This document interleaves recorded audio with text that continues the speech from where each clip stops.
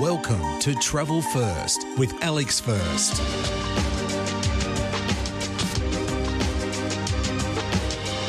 Unfortunately, today was the day to leave Rovaniemi.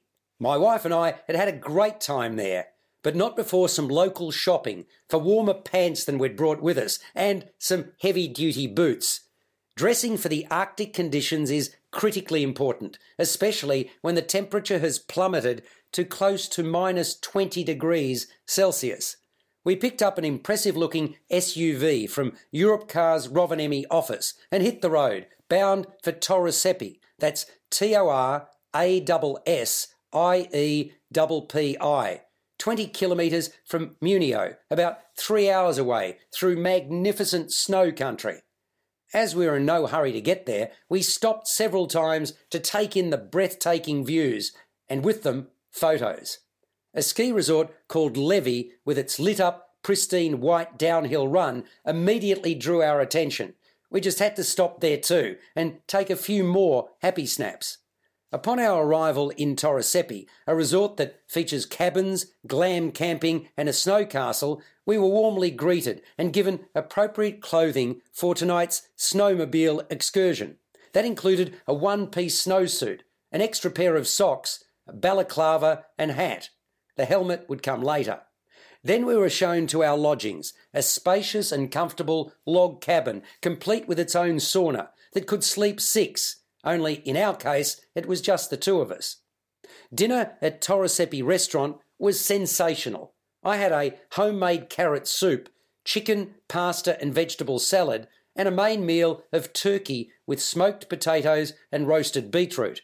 Dessert was cloudberries with vanilla custard made from oats, complete with a cloudberry liqueur topping. In Finland, berries grow readily in forests and swamps, as well as those that are cultivated. There are plenty to choose from, such as lingonberries, cloudberries, sea buckthorn, cranberries, blackcurrant and blueberries, to name but a few. Torreseppi Restaurant specialises in locally produced organic food, which is extremely Moorish. You're listening to Travel First with Alex First. Then at 9 that night, a group of 7 of us who were undertaking the night snowmobiling were shown a short video on the do's and don'ts of snowmobile etiquette, how to handle the vehicles and treat them with respect. Our guide, Christina Cahonen, gave us all helmets and reiterated the key points made in the video.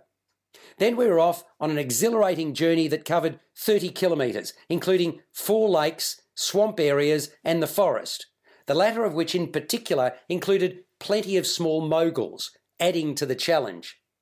Witnessing the Northern Lights again proved elusive, but undertaking a night snowmobile safari across the varied terrain was still heaps of fun.